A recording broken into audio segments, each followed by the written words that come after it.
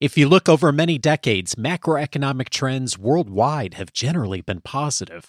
But even before the pandemic, our levels of unhappiness are also rising. In this episode, the ways leaders can begin to address unhappiness within their organizations. This is Coaching for Leaders, episode 601. Produced by Innovate Learning, maximizing human potential. Greetings to you from Orange County, California. This is Coaching for Leaders, and I'm your host, Dave Stachowiak. Leaders aren't born, they're made. And this weekly show helps you discover leadership wisdom through insightful conversations. It's not news to anyone that there has been a trend to see a lot of unhappiness in the world in recent years. It's a trend that we certainly saw happen with the pandemic, but it's actually been going on long before that. Today, a bit of perspective from one of the leading voices in how we can really work to lead effectively on unhappiness and what we can do better as leaders. I'm so glad to welcome John Clifton to the show. John is the CEO of Gallup. His mission is to help 7 billion citizens be heard on their most pressing work and life issues through the Gallup World Poll, a 100-year initiative spanning over 150 countries. He is a non-resident senior fellow at Baylor University's Institute for Studies of Religion and serves on the boards of directors for Gallup and Young Professionals in Foreign Policy. John has been interviewed on the BBC News, Axios, C-SPAN's Washington Journal, and Al Jazeera, and has testified in front of the U.S. Congress on the state of American small business and entrepreneurship. He is a frequent contributor on Gallup.com and has written for The Hill, The Diplomatic Courier, and the Global Action Report. He is the author of Blind Spot, The Global Rise of Unhappiness and How Leaders Missed It. John, what a pleasure to have you on the show. Dave, thank you for having me. The book is fascinating. I always love reading anything from Gallup because there's such a heart for people, but also at the same time, the data to support so many of the trends and the things that we're seeing in the world. And I was particularly interested in the GDP numbers that you cite over the years and indexes like the United Nations Human Development Index. And when you look at those numbers, those traditional measures over the last 20 to 30 years, they look really good overall. The trend line is in the direction that we'd want those trends to be. And yet, and I'm quoting you, according to Gallup, people feel more anger, sadness, pain, worry, and stress than ever before. There's a huge disconnect there, isn't there? There is. And the idea about GDP, unemployment, these kind of macro traditional economic indicators, those indicators, there's nothing wrong with them. In fact, of course, GDP per capita, it's a great metric to understand the health of the economy, but it's not a great metric to understand how people's lives are going. And the single best way to understand how people's lives are going is to just simply ask them. And that's exactly what we did and what we have been doing for the past 15 years. We go out into over 140 countries. In 40 countries, we call people. In 100 countries, we do face-to-face interviewing. They are truly nationally representative surveys. So we have to go out into the furthest parts of every country. And we ask people to tell us about how much stress do you have? How much anger do you have? How much sadness? And what's so interesting is that all of this misery has been rising in kind of a perfect linear fashion for the past decade, and it has us very concerned. There's transcripts in the book of some of the interviews, especially in some of the more rural places in the world. And reading through a few of them, it's heartbreaking to think about the context of unhappiness that there is in so many places. And one of the distinctions that you draw from the data is the distinction between what's objective and what's subjective. Tell me about that distinction. Well, when you're thinking about objective indicators, you're thinking about things like a person's income, a person's weight, for example, whether or not somebody owns a car, whether or not they own a house. Those things are not really a matter of opinion. But the subjective indicators of well-being are how people feel. This is how people rate how their life is going on a scale of 0 to 10. This is whether or not people experience a lot of joy in their life or a lot of sadness. And so that's kind of just an overview of the indicators that we're capturing. And the reason is because even though there are these incredible objective indicators that we can use in order to understand someone's life, it doesn't always fully explain how they feel. And that's what we're trying to complement with these indicators globally. Yeah, and it's so easy to miss the full story if you don't look at both, right? And it's interesting that in the subjective areas, how people are feeling, their emotional well-being, you look at that through two different lenses. There's how someone sees their life, and then how someone lives their life. And I found that distinction really curious on those two. And I'm wondering if you could share with us what's the reason for looking at those lenses, and how does that play out as far as what shows up in the data? So the definition of well-being is how someone sees their life and how someone lives their life. And they are two distinct concepts. The first one, in terms of how someone sees them life, is more of a remembering mind. And in psychology, this is just kind of how do you view all of your life historically and collectively, and how would you rate it? And the way that we capture that is to ask people, rate your life on a scale of 0 to 10. 10 is the best life imaginable, and 0 is the worst life imaginable. Where do you stand today? And the rankings from that are now very famous because the United Nations and SDSN, a group by John Halliwell and Jeff Sachs, call it the World Happiness Report. And that's why Denmark, Sweden, and Finland are often at the top, and countries like Haiti, the Palestinian territories, or Afghanistan are always at the bottom. It's because, on average, Danes rate their lives the highest, and people in Afghanistan rate their lives the lowest. On the other side, though, it's how people live life. So how much stress do you have in your life? How much anger? How much joy do you experience? Now, unfortunately, we don't have the ability to follow people around and have them do spit tests to see their cortisol levels. That would probably be the most optimal way of doing it. So the way that we have to do it now is to simply ask people about how much stress they're experiencing. And there have been studies that show that people actually do know how much stress they have. They know how much anger they have in their lives. And they're also very open about sharing it with a total stranger, a Gallup interviewer. And so when you look at kind of all of those indicators, the one that we see that's increasing the most is negative emotions. And that's where we have seen across the 5, anger, stress, sadness, pain, and worry, we've seen a 10-point increase on the average of all 5 of those indicators globally. It's a huge movement. Do we know what's causing the change in that indicator? There are 3 things. The first one is global hunger. Global hunger, for 4 decades, the world was winning the war against hunger. And in 2014, that trend went the wrong direction. Gallup works with the Food and Agriculture Organization, a UN agency in Rome, and 20% of people in 2014 were either moderately or severely food insecure. That number is now over 30% today. Wow. And that trend is not a direct result of like the war in Ukraine, inflation, or COVID. It was increasing steadily before that. So, for a lot of people, they know that the war in Ukraine is exacerbating global hunger, but it did not cause this rise in global hunger. And that's a massive distinction. The second thing is global loneliness. We find that 300 million people globally don't have anyone in their life that they talk to, no friends.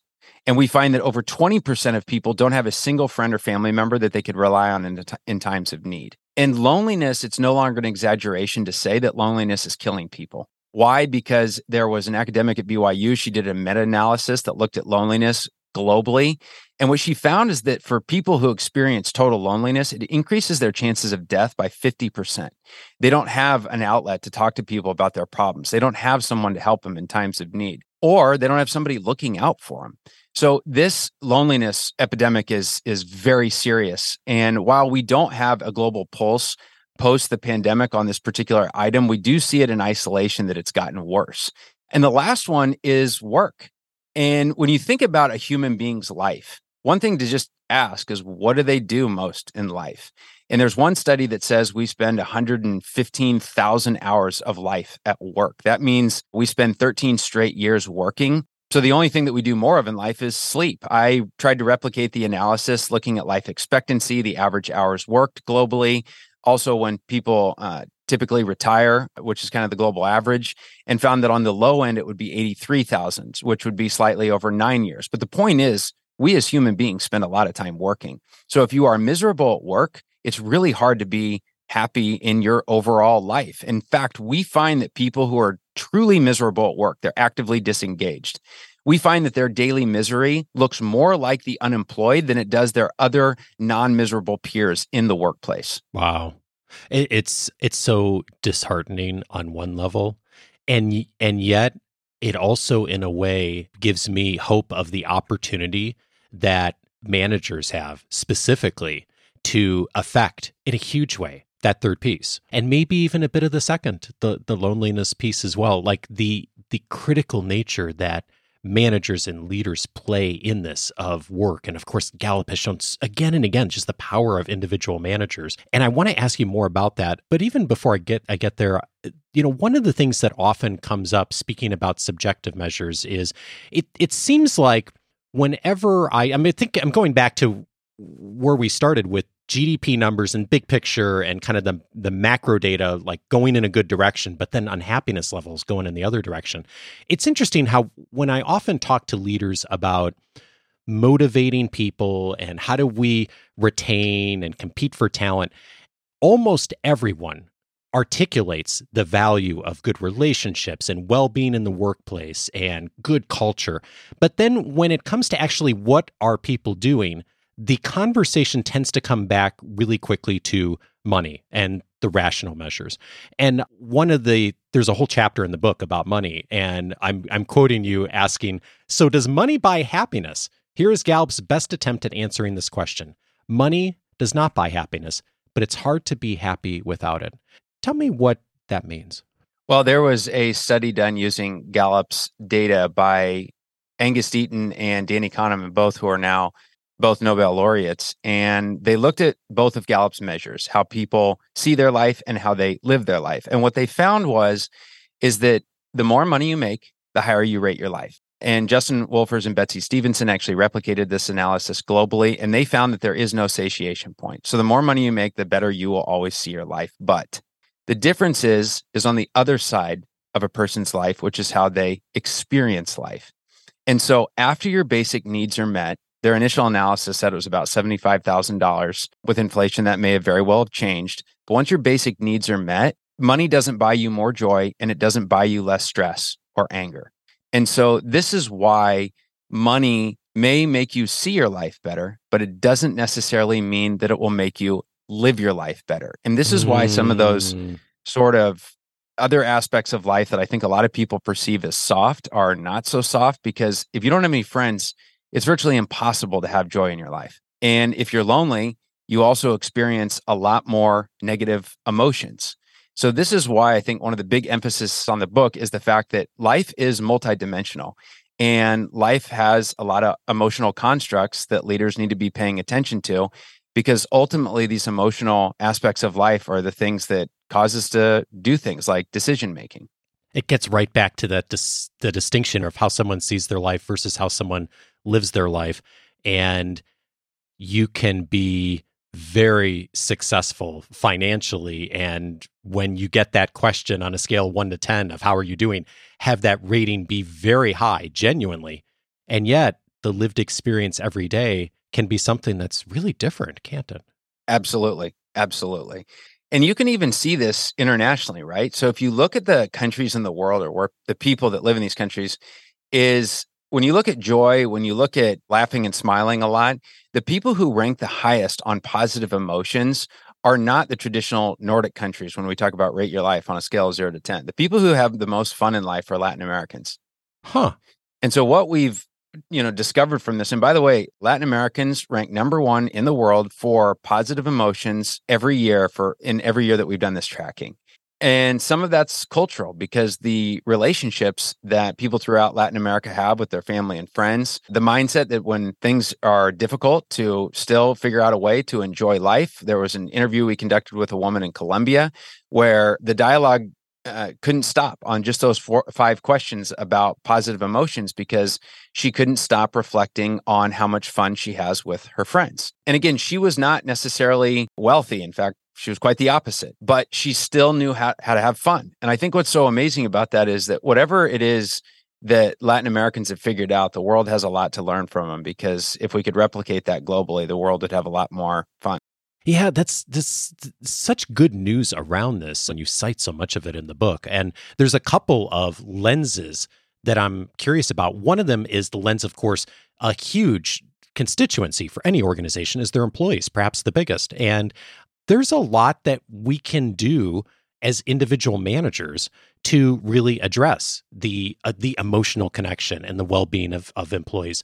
When you look at the data, what is it that is helpful on being able to find that well-being with employees?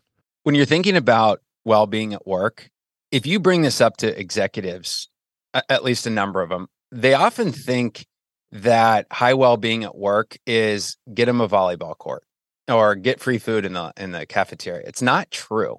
When you're talking about people's needs at work, their emotional needs are things like what's expected of them at work. Think about that. And if you pose that to executives, they go, well, everybody knows what they're supposed to do at work. Well, if that's true, why is it when we do our global study that more than 50% of employees everywhere say that they can't strongly agree that they know what's expected of them at work? But think about how maddening or frustrating that might be, that you're working on a particular activity and your manager thinks that what you're doing is a waste of time.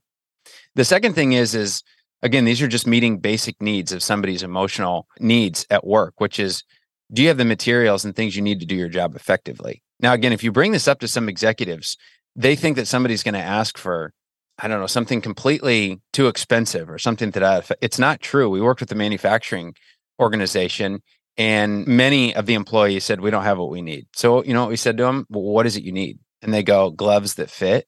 Think about that. That's not a money issue. That's a listening issue. You're already spending money on their gloves, but you're buying the wrong ones that don't fit. Now you have a security issue and people don't feel cared about. And I think the pinnacle of this is, do you have the opportunity to do what you do best at work? And, philosophers like Aristotle to, people like Peter Drucker, who spent his entire life studying management, they all agree that the key to a great life is to have success through your strengths. And managers have a massive role to help people flourish at work in terms of getting them in a role that they can do very successfully using their strengths. And that is what puts them into flow and allows them to have or feel more of a purpose in life. And so I think this is one of the places where we really struggle, because we find that only a third of people strongly agree that they have the opportunity to do what they do best, which of course means 70% don't. So we have huge opportunities in the global workforce to just address sort of this misery that exists in so many different workplaces. I hope I can put in a plug here for Clifton Strengths, and formerly called StrengthsFinder. I know many people refer to it still as that.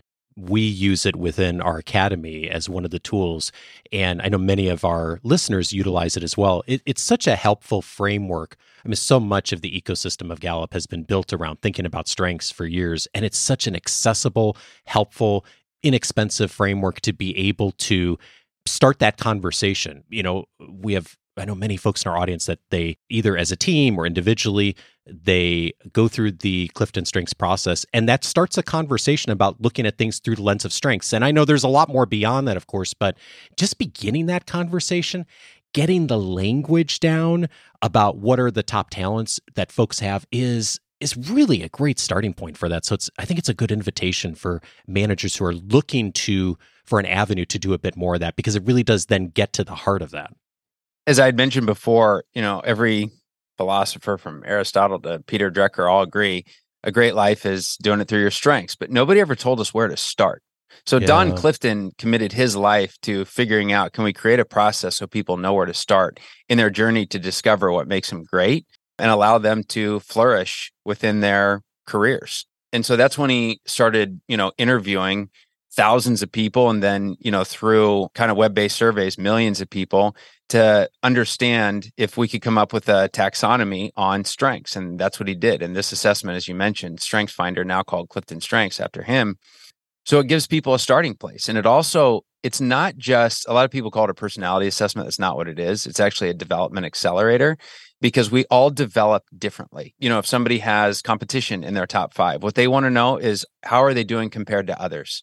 And what causes them emotionally to go into flow is whether or not they've been challenged. And if they have been challenged, then they can basically do anything. The same is true with people who are learners. You can effectively get them to get energy from learning anything, and they'll spend countless hours doing that. So this is the taxonomy that he produced, and it's been really helpful to a number of workplaces who have actually seen increases in productivity. And I think the best one, though, is increases in engagement and well-being. Why? Because not only does this allow us the opportunity to do what we do best, not only does this allow us to develop faster, become more productive colleagues, the big thing is it gives us a language to understand each other.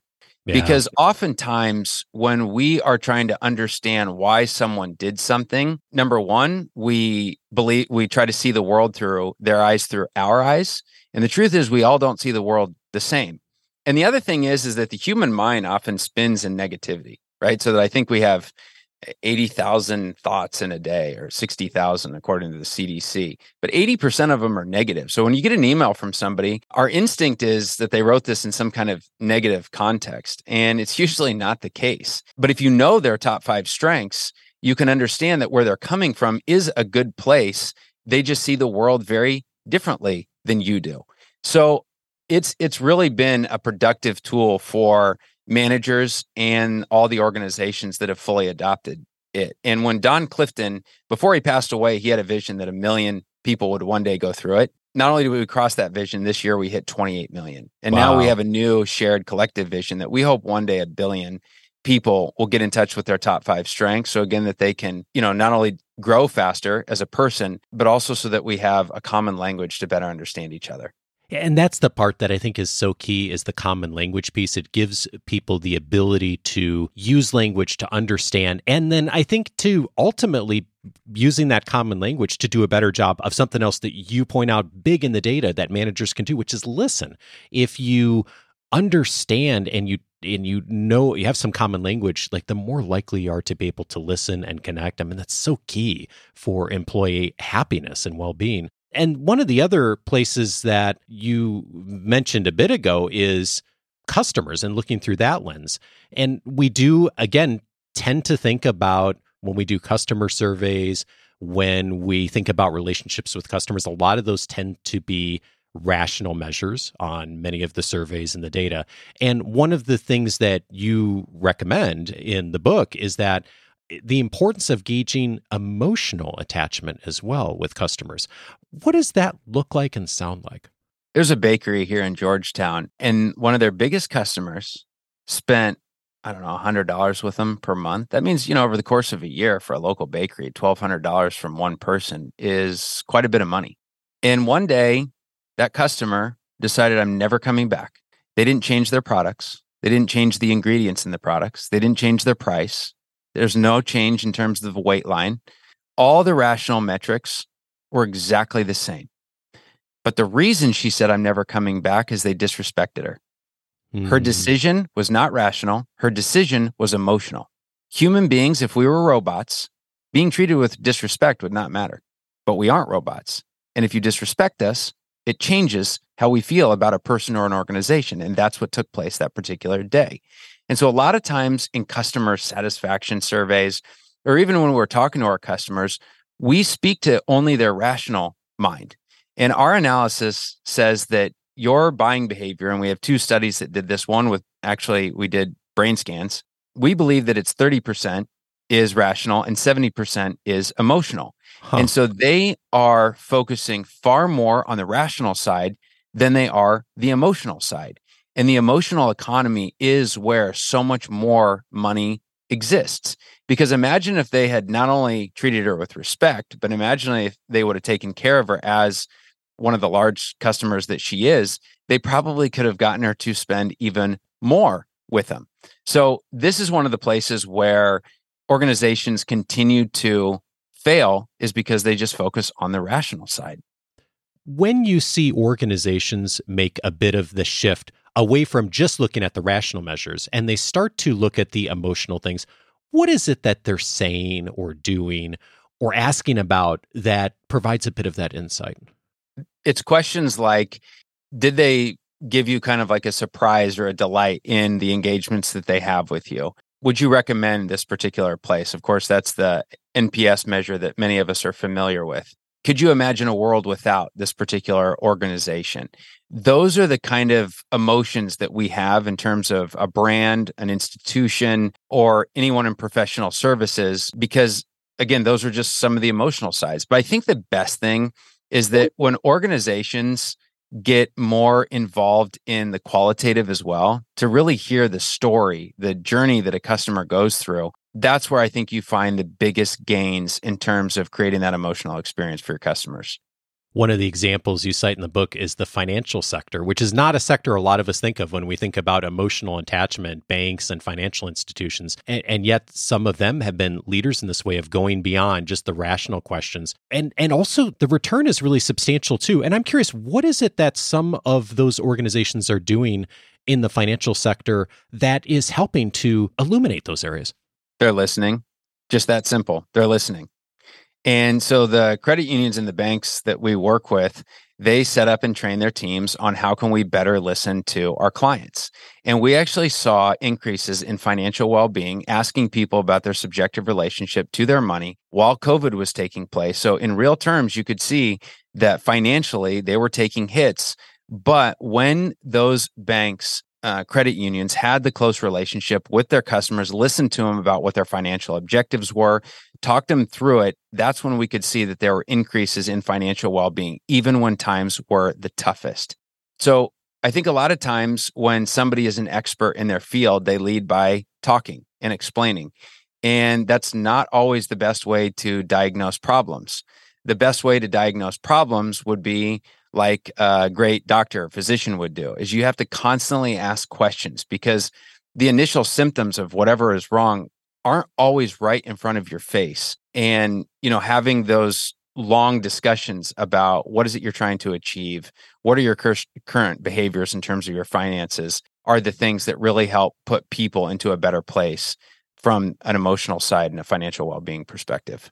It's fascinating how much of effective leadership keeps coming back to listening, being curious, asking questions. So many of us really know that that's important, and yet in our daily actions and behaviors, we forget to do it. So it's a great push for us to remember to do that. One of the other lenses is suppliers, which of course is a huge stakeholder for many organizations. And one of the things that you suggest is thinking about having conversations with suppliers. And I love some of the suggested questions and areas to be curious about in the book, which is the company is easy to do business with. The company always does what they say they will do. The company treats me with respect. Getting clarity on those measures really does illuminate the relationship piece, doesn't it? Absolutely. If you think about your relationship with suppliers, and there are a lot of similarities too about your colleagues and your employees in an organization, but where do mistakes come from?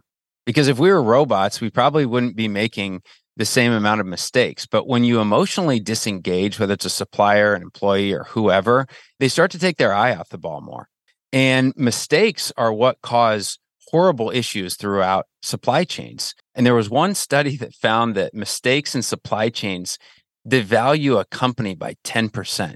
But all those things are preventable if you just had people that were caring more and trying to get the best product or service to whoever it is that they are supplying. So again, so much of this is emotional behavior that executives just fail to appreciate because they're still stuck in a mindset, which sometimes we're taught when we're in school, that everything's about the rational mind and not necessarily about the emotional mind, when in reality, the decisions that we make are overwhelmingly emotional, not necessarily rational. When those types of interactions change with suppliers and you see organizations make that shift, is it one-on-one interactions? Is it surveys and asking different questions? Is it a combination? I'm curious, what does that look like as a first or second step? I would say it is surveys at a macro level to understand if things are getting better or worse. And also, are you getting the discoveries that you need in order to make the right kind of decisions to improve the scores? But then the next one is qualitative. I think the best CEOs in the world, they never leave the front lines. They're obsessed with customers. Our chairman tells a story about the first time that he had met Jeff Bezos, who of course is one of the most famous executives for being customer obsessed. And the dialogue was, pretty incredible because, when you meet somebody, you say to them, how are you? How are things going? I'm so-and-so. Nice to meet you. His first question was, are you a Prime member? Now, this was so long ago that, the world wasn't as familiar with Prime. And I think it kind of surprised our chairman. And he said, I'm sorry, what? And he goes, how do you not have Prime? So this is a guy that is driving his products even at a one-to-one level and trying to understand kind of the process on why haven't you heard of this yet? How is it that I can reach more people? But that qualitative aspect, we just cannot appreciate it enough because there are so many discoveries to be had in order to make slight improvements about how people engage with your products and services. I think one of the real powers of this book is, regardless of what philosophy you come to from business and leadership, that there's really so much here for everyone. I know many of us have folks in our organizations who tend to take that shareholder approach, the rational bottom line. There's so much in the book on data that really shows and demonstrates the power of doing more of this, of thinking of well-being and happiness, that really does drive to the bottom line. And so I think if you're looking for a resource, if you're looking for data to support making that change in your organization, what a wonderful place this book is to start. And of course, so much of the data from Gallup to back it up.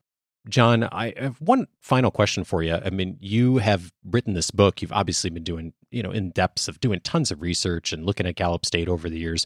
And you've had a big transition yourself. You became CEO of Gallup this year, by the way. Congratulations. As you reflect on the last year or two, writing this book, becoming CEO, I'm curious, what's something you've changed your mind on?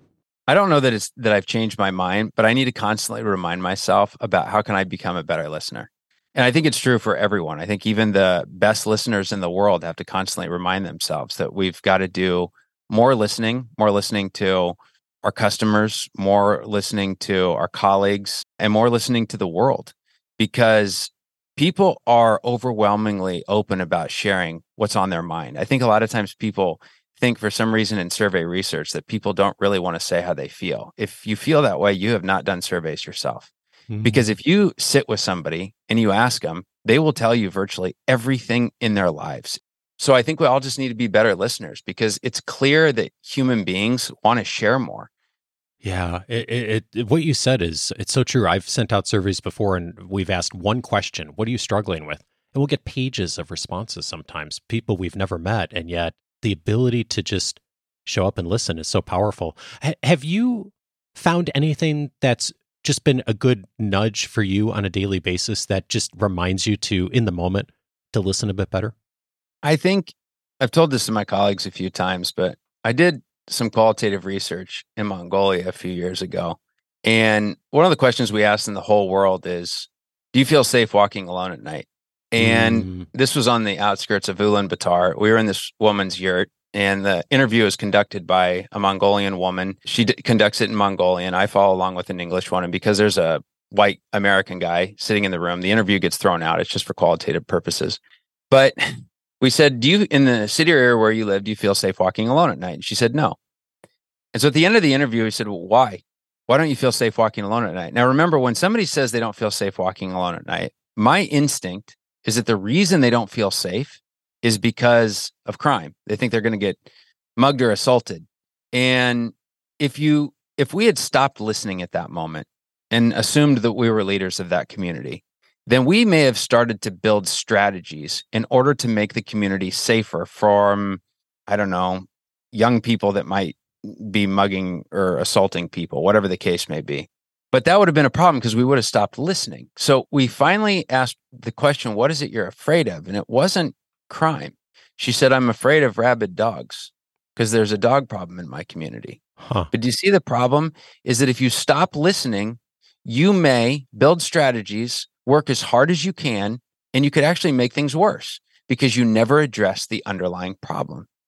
And so it's inspiring to me because it's a reminder that you can't stop listening. Even when you think you've gotten to the root of the problem, you may not have.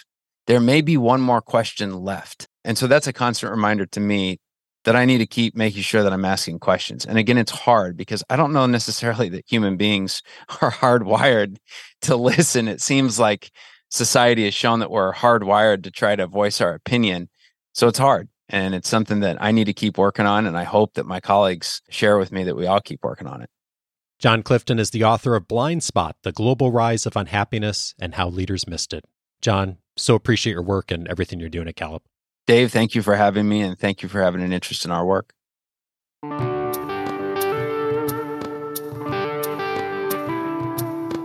If this conversation was helpful to you, several related episodes I'd recommend. One of them's episode 237. These coaching questions get results. Michael Bungay Stanier was my guest on that episode. We looked at the 7 key coaching questions he identifies in his best-selling Coaching Habit book. And of course, so many of us as leaders often come into a leadership role feeling like we need to have answers. And of course, there's a time and a place for answers.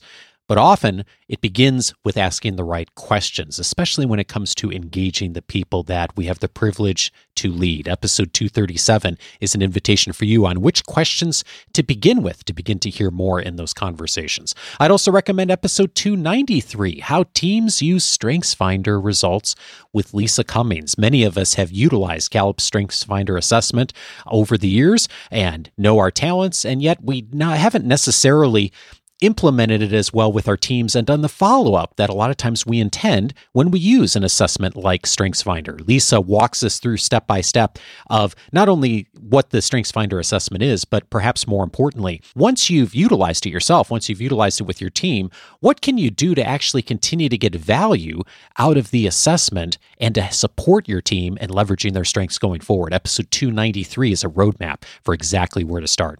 And then finally, I'd recommend episode 532, How to Help People Thrive. Jim Harder was my guest on that episode. He's Gallup's chief scientist and walked us through some of the recent data on how to help organizations and people thrive, and a great complement to this conversation, of course, today with John on looking at Gallup's data through another lens of what can the individual manager do. And the short answer to that question is an individual manager can do a lot. Episode 532 for even more tactics and strategies that you can utilize that will help you to move forward in a positive direction. Of course, all of those episodes you can find on the coachingforleaders.com website. If you have your free membership set up already, you can go into the free membership and search by topic. We've had many conversations over the years on employee engagement, customer service, assessments, as we've talked about today in this conversation, many others there as well. I always encourage you to find the episodes that are going to be most relevant to you right now. What are you struggling with? What's important in your organization? Utilize the free membership in order to surface that immediately. And of course, many other benefits inside the free membership. One of them is the free suite of audio courses that are there. One of them is called How to Engage Your Audience. It's a detailed audio course on the mindset for effective presentations, how to make complexity simple, and how to handle pushback, especially when you get tough questions in front of a real or virtual audience, wherever they may be. Lots of details there. It's just one of the many free audio courses that are part of the free membership, plus a ton more resources available. All of it you can find at coachingforleaders.com. Set up your free membership and you'll have access to all of that in just a few moments. Next week, I'm glad to welcome Lynn Perry-Wooten to the show. She is going to be helping us on where to start when inheriting a team that's in crisis. Join me for that conversation next Monday and have a great week.